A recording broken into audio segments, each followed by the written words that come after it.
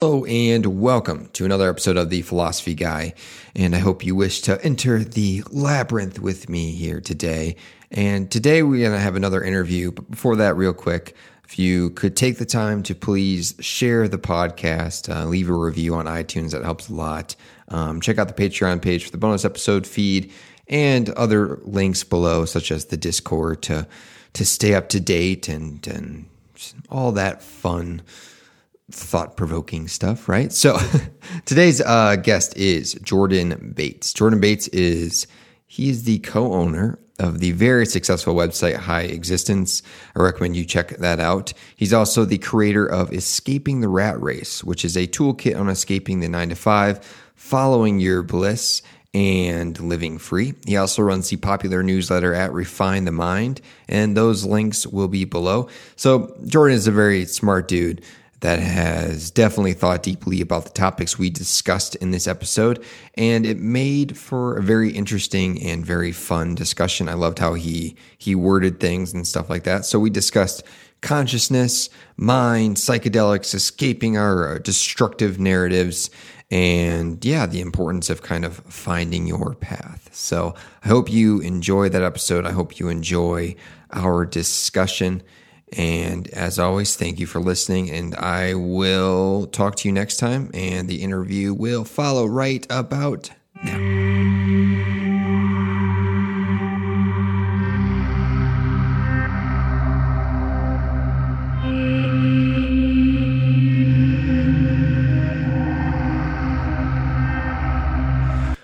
So I guess we'll just start with kind of, what do you think about kind of the mystery that we still have today between kind of the brain and conscious experience and the understanding of the mind and all that type, that conversation it's kind of been revitalized, which is why I want to kind of bring you on to talk about it.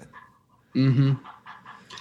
Yeah, I mean, I think the hard problem of consciousness is as alive as ever before. I think we don't understand the true nature of consciousness, and therefore, it's difficult to say that we truly understand anything, because consciousness is all we know. It's the basic substrate through which we're swimming as we exist in this world. My sense of it is that, based on a lot of psychedelic exploration and deep meditation and inquiring into a lot of the world's great mystical literature. Mm-hmm. Well, I suppose my viewpoint most fundamentally is that there's that the map is not the territory. So any linguistic signs that I attempt to spew forth here cannot encapsulate the ultimately unsayable territory in which we exist. However, I could say that my sense is that consciousness is actually more fundamental than matter, that in fact, everything is consciousness. Mm-hmm. And so I think the way that most scientifically minded people are approaching the question, thinking of consciousness as something that is arising from the physical substrate of the brain, is inaccurate. Actually, it's based on a really deep false assumption of the present scientific orthodoxy that matter is the most fundamental sort of substrate of the reality we're living in.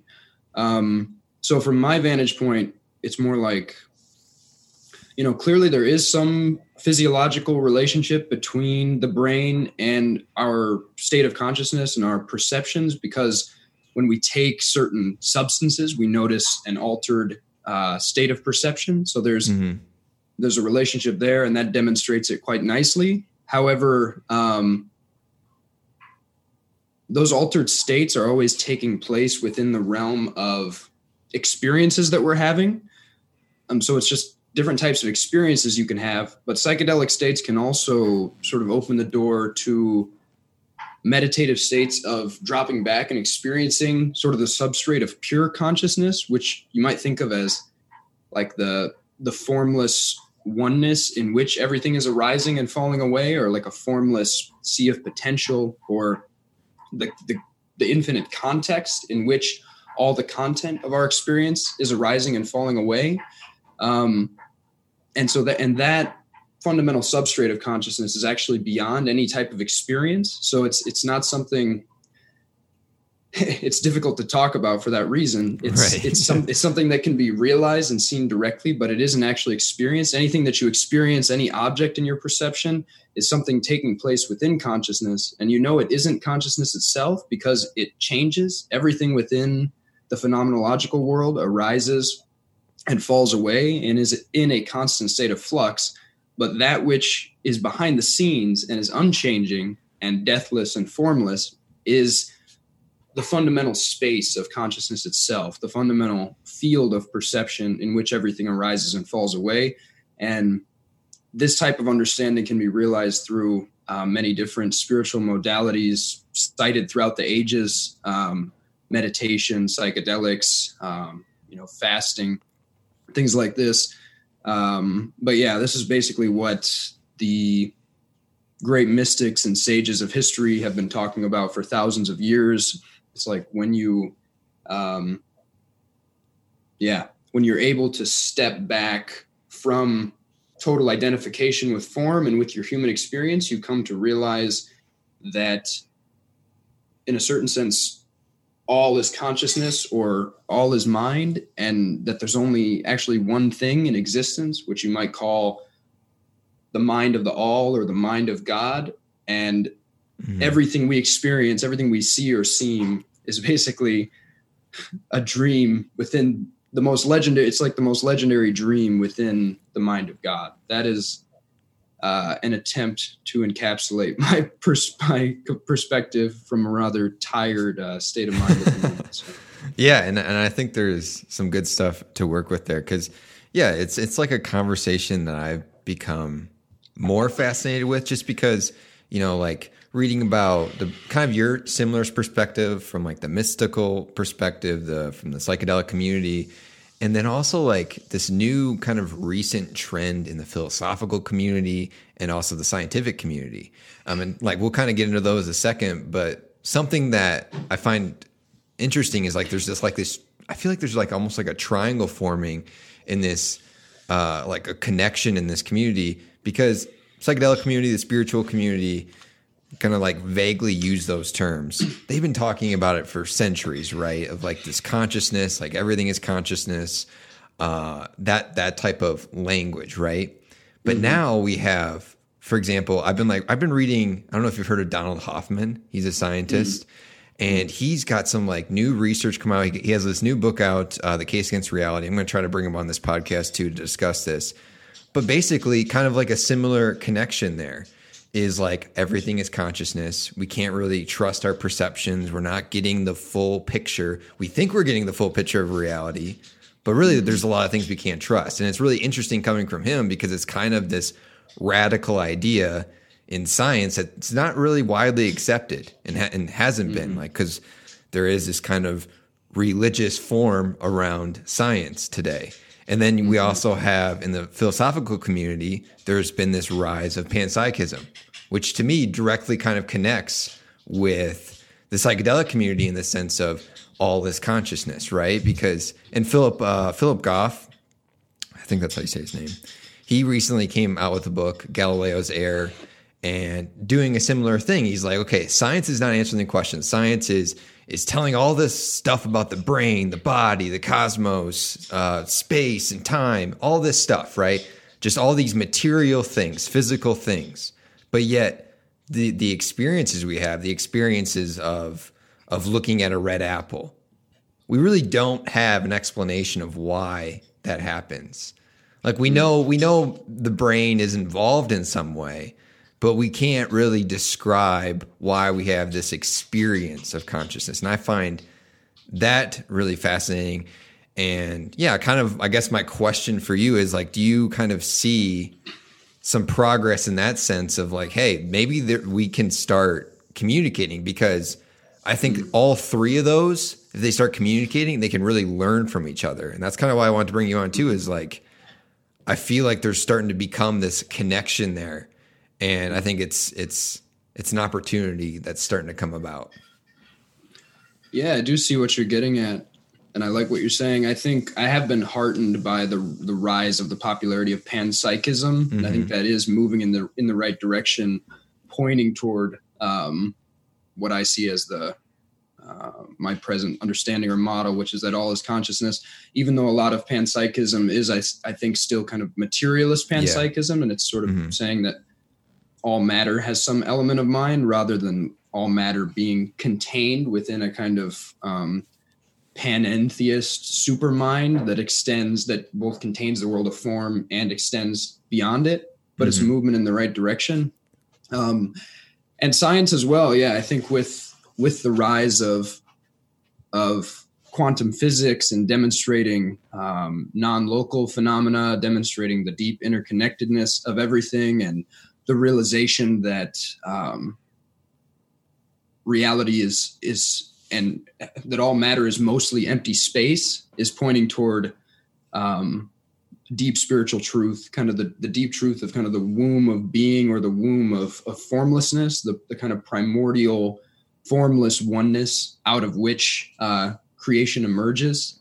And as well, quantum physics sort of suggests that we're living basically in a kind of holographic universe, it's like in some sense very much akin to a dream, and the absolute reality is that which lies beyond the dream. So I do think these things are starting to converge in interesting ways, and I'll be curious to see how far we can take that. I'm not sure. Yeah, it's interesting. I'm not sure how far materialist science can really go in terms of getting at these mystical truths, which may only be apprehensible from the subjective perspective. It's like, right.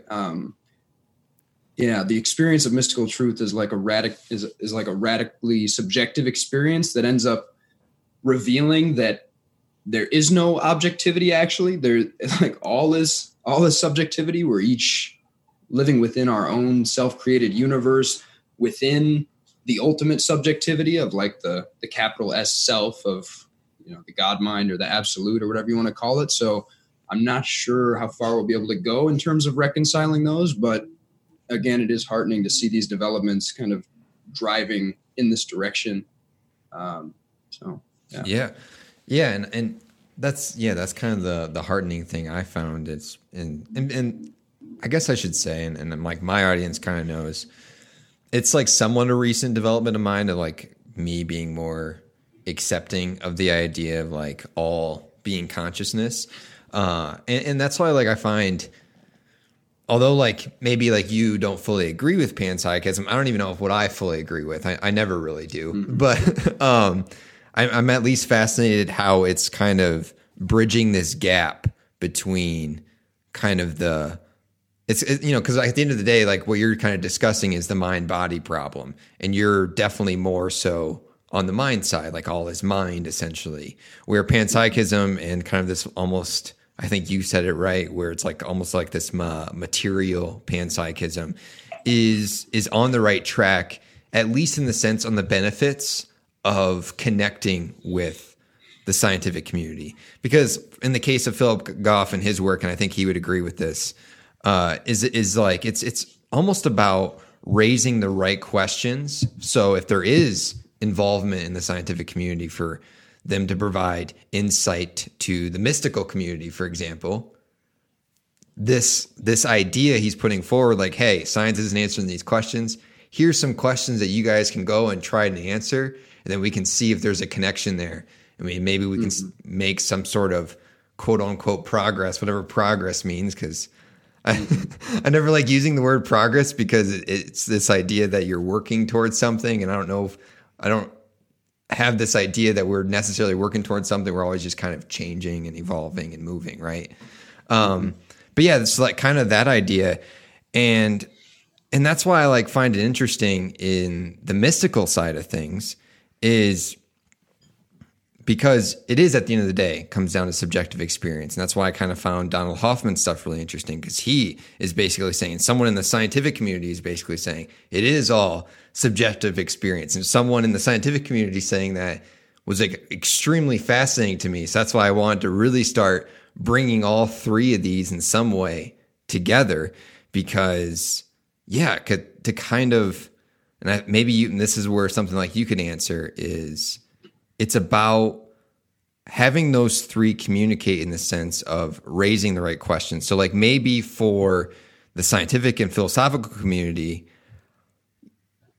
is there something that the mystical community can pose for the philosophical and scientific community to kind of help communicate this discussion? And then maybe this is where we could kind of bring in psychedelics and see if maybe we can make a connection there.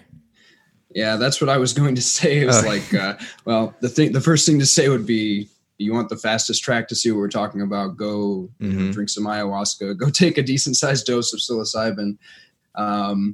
Although that's not necessary to get there. It is a particularly potent sort of intervention, especially in the modern world where we're so completely mind identified, and really the mystics are all talking about states that lie beyond the mind. When you disidentify from mind, and mind just becomes like the small mind, I should say, like the ego mind, the individual personality mind, when that becomes just another object in consciousness, that's when you're able to drop back and sort of melt into the oceanic super sea of the fundamental consciousness underlying everything.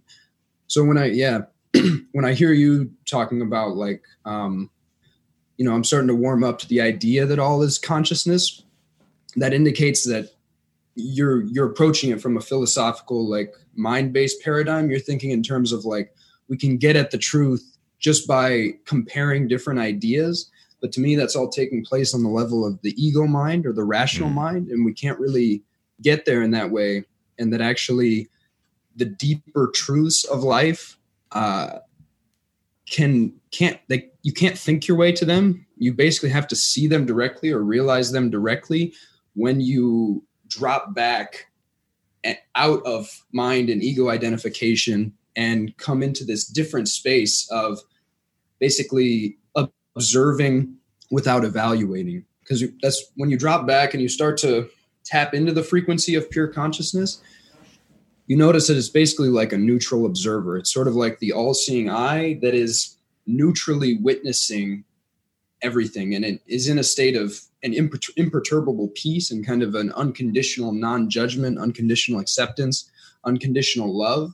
And you can basically melt into this super sea of awareness. And then the infinite intelligence and power of it is basically self-evident. So it's like, and it goes beyond simply having an experience of it too. It's like something that you see directly is like the substrate underlying experience. So yeah, if people want to move toward that direct realization, taking psychedelics, like I said, is particularly powerful in the modern world because we're so utterly mind identified. We're like, we've put thought and rational thought on this pedestal, and we glorify it, and we attach to it and think of it as sort of the pinnacle of intelligence that's been realized in this universe. When really, my sense is that when you actually get out of your own way and you transcend the rational mind and you step back into these deeper waters, you find forms of intelligence and wisdom there that are basically older than time and vastly more powerful than the so-called rational monkey mind, which is itself a very useful tool and a useful servant in this world. But when you really connect to those deeper mystical waters, the rational mind sort of gets dethroned and put in its proper place as like a useful servant.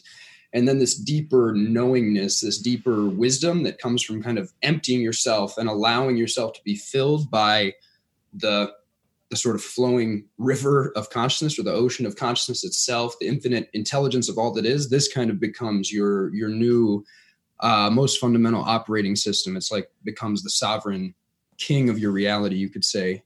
And so, yeah, psychedelics can just like dissolve the mental and linguistic filters that are typically creating a giant kind of filter between most people and reality, this big abstract series of lenses through which people are trying to parse reality. It like dissolves those, so you come into more direct contact with reality.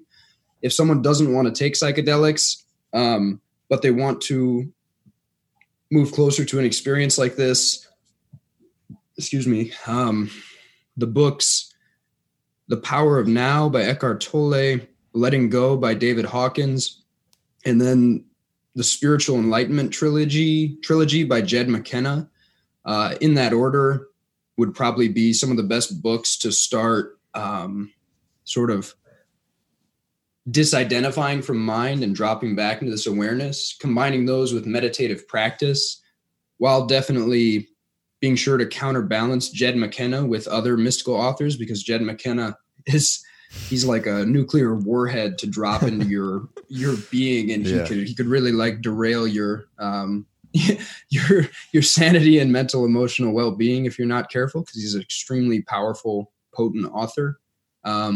But yeah, those would be some avenues to begin moving beyond like a totally mind identified paradigm to begin seeing what I see as a deeper reality. Yeah. And I think those are great recommendations. And yeah, so like maybe I can get your thoughts on this too. I'd be interested in that. So like my kind of thought is, I really like that quote. There's multiple people that basically say the same quote. I know Alan Watts referred to it in some way, but like kind of that idea of the telescope is to space and the microscope is to biology, psychedelics are to the mind, right? You know, I'm sure you've heard that quote from someone somewhere, right? But it's like taking that idea, and I'm like someone I'm fascinated with this idea of people taking psychedelic experiences and then integrating them. And that's why I have been kind of fascinated with this newfound sort of connection between what I like to call like the trifecta of attempting to understand things, and the integration in the sense where you're right, when you're like in psychedelics and the psychedelic community, everyone talks about where it's kind of, you just have to experience it. You just have to feel it. That's kind of how you explain it, right? I think you would agree with that. So then afterwards, when the ego comes back in, when the rational monkey mind comes back in, how do we integrate that? And that's why I've been fascinated, because like it's one thing to integrate in the sense of, you know, self-improvement, for example. And that's where a lot of the research is being done in psychedelics, is mental health, self-improvement, right? So my kind of fascination is because I do see psychedelics as a tool for understanding consciousness. And with this newfound fascination in the philosophical and scientific community of consciousness, my thoughts are, okay, it's one thing to focus in on self-improvement, but it's another thing maybe to use them to understand consciousness once we insert that rational mind. So do you think, I guess, to make a question out of this, is do you think there is something beneficial there in trying to explain it from almost like a rational sense of that idea that it's almost, in a sense, is unexplainable?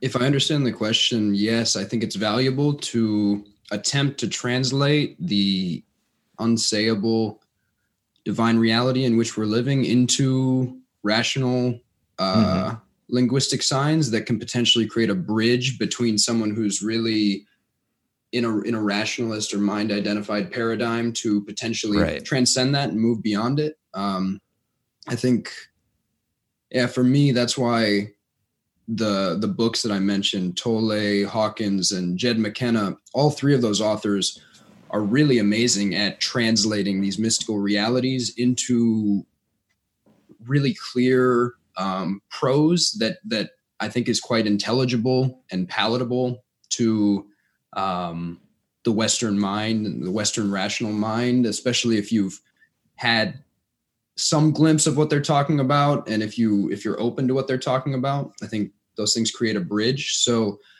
I do definitely think that there's value in trying to articulate these things and build that bridge.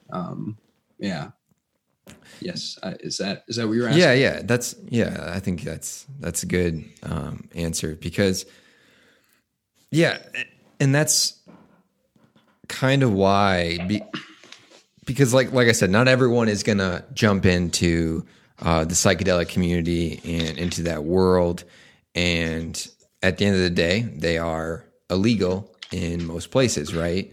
So it's like those people that are taking that leap into understanding and that's why I find it really important for the rationalist side of things to kind of like separate the two for listeners to find a way to explain it in some way so that people that haven't had the experience, haven't had the feeling, haven't had an ego death, for example, they can maybe find ways to integrate. And I think you would maybe agree with this too, I think meditation is a method. I think deep meditation is a method for people that don't want to go the psychedelic route, because meditation, you can reach a level of those states. And not saying I'm like an expert meditator by any means, but I know of people that have reached those states in a sense, that gain these understandings. And I think there's some benefit there. So it's almost like finding ways to integrate all these areas of our lives, because I do find this discussion of consciousness one of the most important ones, because to me, it's, if we're going to find something fundamental about understanding what this experience is, I think the understanding of consciousness is like the most important one. And I don't know if you agree with that, because like you were saying with the mystical side of things, it all kind of stems from this one consciousness, whatever that means, or this God consciousness, whatever that means, right? It all extends from that. And then at the end of the day, what science is trying to get at then, well, they're also trying to pull from that in a different light. They're trying to pull from this understanding of consciousness in a different way. Same with philosophy. They're all trying to pull from the same like location, I feel like. And yeah, just different ways to integrate it, to different ways to explain it to people, so it becomes this like kind of beneficial thing for in a way. And yeah, because like for me on a personal level, kind of this acceptance of the possibility of all being consciousness, that acceptance, that has led me to not only like being open to possibility on like on the cosmos scale and the scientific scale, and the mystical scale, religious scale, spirituality, all that stuff. It like opened me to new possibilities of like me always possibly being wrong. And I think that's a really important understanding, because this understanding of consciousness of like, basically we're never going to get to the truth, like that exact truth, that end goal. All of a sudden everything opens up, all possibility opens up. So I guess my question for you is like, have you had a similar experience in that sense? And do you see a similar value of consciousness in that way? A similar experience of I guess, how do I word this? The value of, because like I know you talked about in the beginning of like the one consciousness or everything being consciousness, mm-hmm. the value in that and like kind of what that opened you up to mm-hmm. in your experience, like kind of personal experience in that sense. I'm still not sure I understand the question. Sorry, it's probably my fault. Terrible at phrasing questions. So like, okay, let me reword this. Okay, so you on a personal level have had experience with the feeling of one consciousness, right? Mm-hmm. And that realization, what did that realization open you up to in the sense of, like, what did it create a skepticism about? Maybe that's when you had the realization that our rationalist monkey mind isn't something to be relied upon. It's not getting us to all the truth, that type of thing. Like, what kind of realizations did it force you to have, and what kind of realizations do you think that had, and maybe other people could benefit from? Yeah, I mean, it's been completely paradigm shattering to have those experiences and see these realities directly. I mean, one thing that leaps to mind is a shift from fearing death and wanting to prolong this individual human life as long as possible, to like a deeply felt embodied sense that death is an illusion and that nothing is ever lost and nothing true ever dies, and that our fundamental nature is like an indestructible, deathless energy that you might call consciousness or source energy or whatever you want to call it. It's led to a deeper realization that any idea or belief on the level of mind can't be true, because it's like the map is not the territory. All human ideas and beliefs are attempts to compress infinite, indescribable reality down into these simple mouth noises and linguistic signs. And so, therefore, all beliefs and ideas are inescapably reductive. And at best, all linguistic maps are like fingers pointing at an unsayable moon. And so you don't want to get lost looking at the finger. What you want is the moon. So you want to try to use these bridges of language to get basically beyond language and beyond mind and even beyond experience, to get a taste of that tasteless, flavorless, deathless, changeless, formless absolute that lies beyond all of it.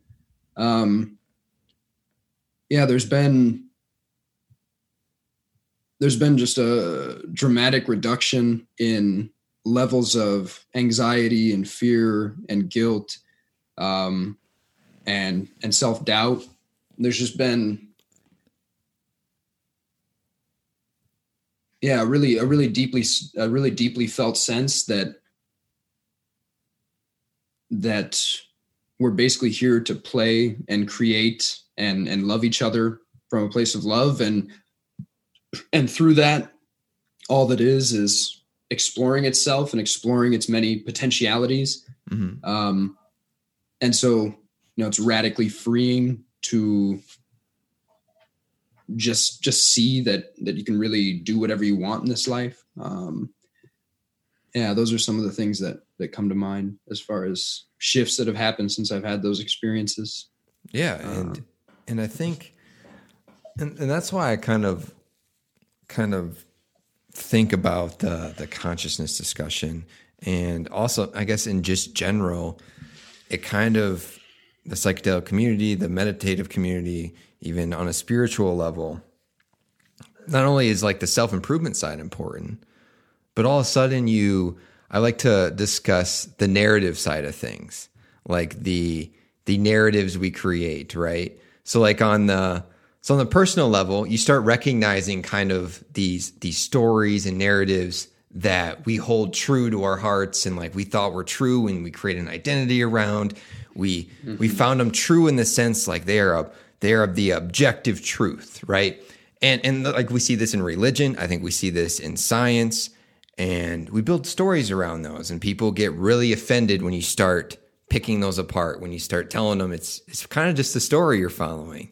And it's like you start recognize that on the personal level. And then I think it's really beneficial for people to start recognize it on a more cultural level, for example. And that's why maybe you can like speak to this as well. I find the discussions of kind of Western tradition and Eastern tradition and these various traditions and how they came to these very different worldviews. And yet, on the Western side, at least, I won't say this on the Eastern side because I think they're a little bit more open. But on the Western side, a lot of our traditions we hold to be like these concrete fundamental things of the universe, like they're unchangeable, human nature is unchangeable, blah blah blah blah blah, and the story goes on, right? And that's when you form kind of Western capitalism, for example, in the sense of, how do I want to word this? I guess bringing it back to a personal level on that side of things, it's like you work hard, you go through your day, and you keep going through that loop. You go through the 9-to-5 job, you keep doing that. And I kind of bring this up because kind of what you said is these realizations you had is, you know, at the end of the day, you had these realizations that the world is kind of a playground. You kind of do what you want. There's no story that you have to follow. And I think that's a very Western thing where we have this story and we create this identity, we create these truths, we insert them in and say, that's the way it is. So I guess to phrase a question for you is like, how do we phrase it for people to kind of break out of their kind of loop and narratives and paradigm that they're stuck in because they just assume what they've been given since childbirth, what they've been given in education, what they've been provided and told to be true. You know, what if it's not? Like, at least ask that question, right? It's like, what if it's not true? What if it's not all there is, right? Kind of, yeah. How do we break people out of that being stuck in their narratives, being closed off? Yeah, it's interesting. It's difficult. I mean, my present sense isn't really to try to change people who don't want to be changed, or like to ask how do we force people to break out of their stories? When a person becomes ready to break out of their story, it's like that Zen koan or proverb, when the student is ready, the teacher appears. When a person is ready to break out of their habitual reality tunnel and shift into another reality, the tools to do that will appear to them. But prior to that, there's nothing you can do to shift a person. I mean, you could put some LSD in their water or something, but I don't think that's likely to be a very good. Probably not a good idea. Probably, not ultimate. Probably gonna have some chaotic results. It's like people don't change until they decide to change, and when a person does decide to change, that decision will start to call in the resources and the teachers and the environments and the situations that are necessary to catalyze that change, is kind of how I view it. At the same time, you know, there are a lot of people out there who have started to realize that they want to change in some way. Something feels wrong about their reality, and they're looking for something. They don't know what it is. So then they take to the internet, they start asking questions, and maybe they find a guy like you or a guy like me who can give them some food for thought and start to, deconstruct some of these stories or shift them into a different reality tunnel, because the student has become ready and thus the teacher appears. And I think, you know, there's so many different ways to start to loosen a person's grip on their particular stories or shift them into a different reality tunnel. But most fundamentally, you know, I would tell someone to attempt to drop all beliefs and all stories, attempt to believe nothing, and then just look very closely at your own experience and start to see really from first principles what seems true. Ask what is true and who am I, and keep asking those questions. Use those questions as like a white hot sun that will just burn away untruth if you just keep asking those questions and keep digging into them and digging into them and digging into them. And gradually that leads to beautiful places in my experience, although it probably will first lead to some very dark nights of the soul, because the total breakdown of a previous reality is a very frightening and very disorienting thing. And a lot of people presently are going through this total breakdown of a previous reality, and there's so much fear that comes up. But just realize as that process is happening that reality breakdown is also clearing a space for what can then blossom and emerge, the new reality, which may be, you know, the reality breakdown may end up being the best thing that ever happened to you, because what ends up taking its place may just be a new paradigm in which life just feels a lot lighter. You can go a lot slower. You feel liberated to really be who you are and do what you want. You see like fear is dramatically diminished because you see that it's truly always okay on the deepest level, and there's nothing to worry about. That comes up to say. Another thing on kind of a side note that I wanted to add, you've mentioned self-improvement a couple times. I think it's really I would really tell people to really scrutinize self-improvement ideology. And as well, a lot of what passes for spirituality is also kind of in this self-improvement camp. And I noticed that there's this way in which the kind of ideology of the consumerist rat race of like forever delaying fulfillment to some future destination and just perpetually building a resume and jumping through hoops and keeping up with the Joneses and accumulating more and more and more to try to reach some mythical future destination can be transposed from the economic domain onto the self-improvement and spirituality domain, where people are always trying to find the next experience and the next self-improvement book and the next transformative exercise that's just trying to add more and more to their resume, thinking that it's eventually going to fill some kind of void within them. But it never does, because the only thing that really like fills that void is doing the deep inner kind of searching and seeking of coming to see what is blocking you from realizing, how to say this, blocking you from remembering the truth of who you really are. Because on the deepest level, what you are is one with the primordial oneness, the primordial wholeness of all that is. You are one with the power that birthed galaxies, and you're something so indescribably radiant, tremendous, and extravagant. It's beyond your wildest dreams. And you've always been that, and you always will be that. You were that as a newborn child, and you're that now. And there's actually nothing you need to do to prove or become enough or worthy or whole. You just are that. And you are, there's no amount of experience or accolades or accomplishments that you can accumulate to fill that void. You just have to actually get down to the realization that that's what you are, and remember and actually feel that inseparability, that deep connection to everything that is. And we're so disconnected from that. The ideology of separation, this ideology that says we're a separate skin encapsulated ego in a kind of hostile universe, is so deeply programmed into so many of us that we feel deeply isolated. We feel like atoms in a giant, cold, scary universe.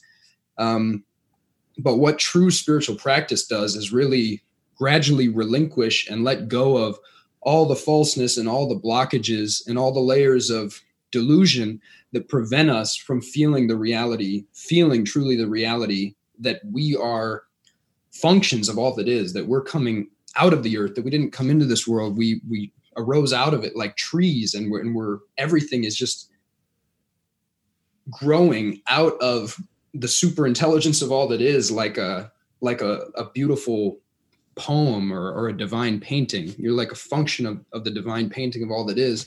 And when you feel that and really remember that, then you see that there's nothing you need to do, attain, possess, accomplish, or improve to be enough and to be fulfilled. You just are that in this moment, and there's nothing you need to do. You're complete already. And then it's not to say that you then never do anything, but from that place of actually deeply realizing you're already whole and complete and there's nothing you need to do, that then opens up the space for you to actually see what you truly organically want to do in this reality, and start acting from that more honest, authentic place of really asking, what is my soul wanting to do in this lifetime? Why am I here right now? What really would excite me? What excites me? What do I find fun? What sets me on fire? And then do that.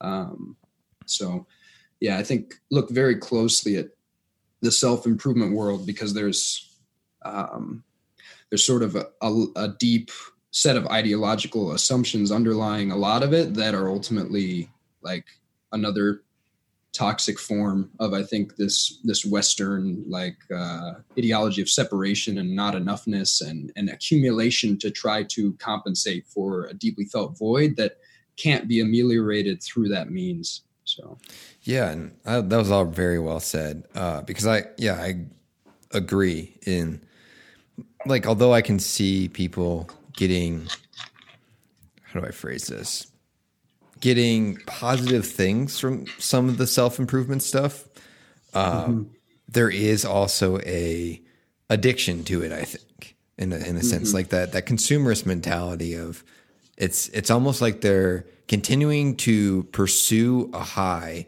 of like, okay, maybe this book will give me the understanding I need. Maybe this book, I'll have the technique I need to fulfill myself.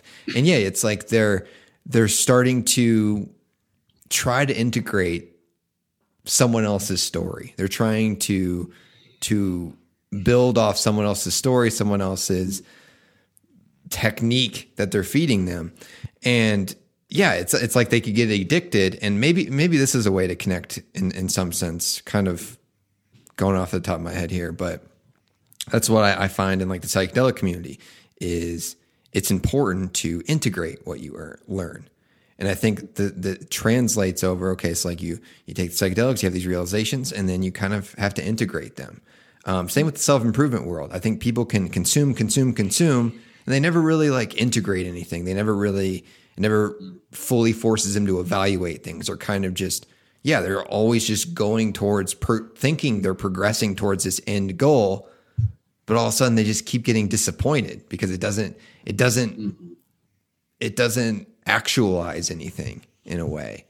And I think that's the realization. And yeah, I'll also say, like, kind of like what the first of you said, and branching off of this is, on my show, it's like, I'm not trying to, force people to like accept the realizations I've had or to force them to kind of change their life. It's more of like what I see as maybe my role is, I'm a curious person. I want to try to figure things out, and people can take my realizations for what they want, and they can try to maybe rethink things if they want. But at the end of the day, I tell them, I'm still a dummy. I'm still trying to figure things out. I don't know what the hell is going on, right? I like to try to learn. But yeah, at the end of the day, it's like, maybe the one thing I can tell people that they ought to do is just think about what we do and why we do it and what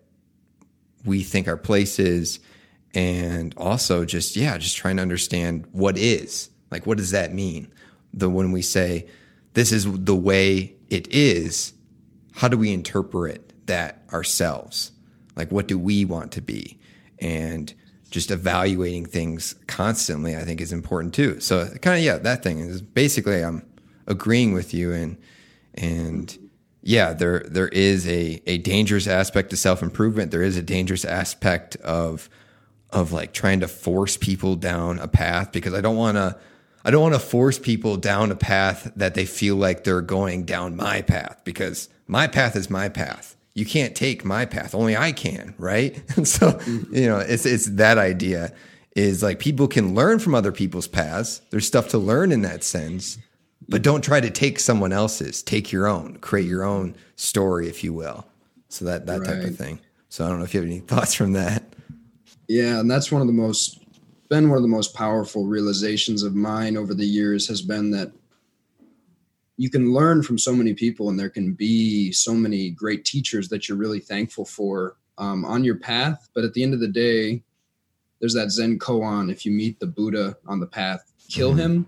And it's really succinct and potent way of saying, like, take everyone off a pedestal. Don't put any teacher on a pedestal. Don't worship anyone's perspective and say, oh, all-knowing guru, please tell me how things are, and put someone above yourself, because ultimately it's your universe you're living in, it's your sight, it's your understanding, and the voice of truth within yourself is the most powerful the most powerful compass for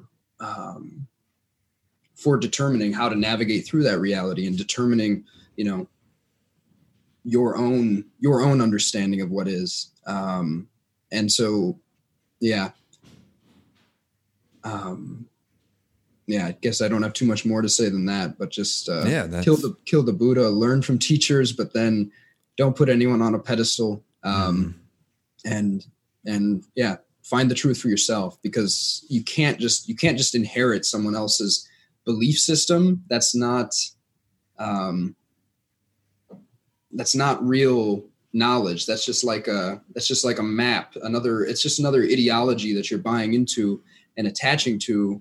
You've really got to see it for yourself. You got to see it for yourself. And the way to do that is by attempting to step into that space of not knowing and not believing, drop all supposed knowledge and belief, and then just look very directly at your own experience and see what you find there. Yeah. And that's a good point in kind of explaining in a similar way, because you kind of referred to this. I've said it in this way, and I'm sure I have borrowed it from somewhere. I don't recall where I borrowed it from.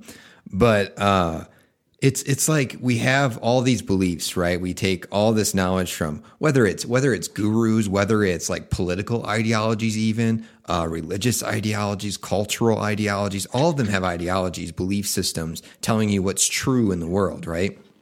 And the way I always like to say it is, it's basically like you are creating a forest from that. It's just a forest is building. It's all sorts of brush and debris are growing all from all these beliefs we're taking in and all this supposed knowledge we're taking in. But that's kind of what I see. And I think what you are trying to do as well is it's okay, I'm not going to tell you the path to take, the beliefs to hold, the traditions to hold, the religions to take insight from, right? I'm going to say is okay, recognize the forest that's grown, but maybe you need to take an opportunity, just maybe, and clear that. And you create the blank canvas, kind of exactly what you were referring to before, is you create this blank canvas, you clear the forest, it becomes this prairie of openness. And all of a sudden you can start, I think you said you can start allowing new things to grow. And I think that's a really, really important realization to have for people. And if they're going to take anything away, that's what they should take away. Like I said, I'm not going to tell you the truth to follow. Do that yourself. That's that's your job. If you have one job in this world, that's your job. It's kind of like finding your meaning, your purpose. I can't tell you what to find meaning and purpose in, right? But yeah, I think that's a good way to kind of end the discussion, kind of. So my closing question: where can people, find out more about you and all the projects that you're working on and all that fun stuff? Give them a little sales pitch. Yeah, so refinethemind.com. You can find my work. You can find me on Twitter and Instagram at _Jordan_Bates. You can find more of my work on highexistence.com. We do psychedelic retreats through High Existence, legal ayahuasca and psilocybin retreats, if you're interested in those. Those are some potentialities. So thank you for listening. Cool. Yeah, thank you.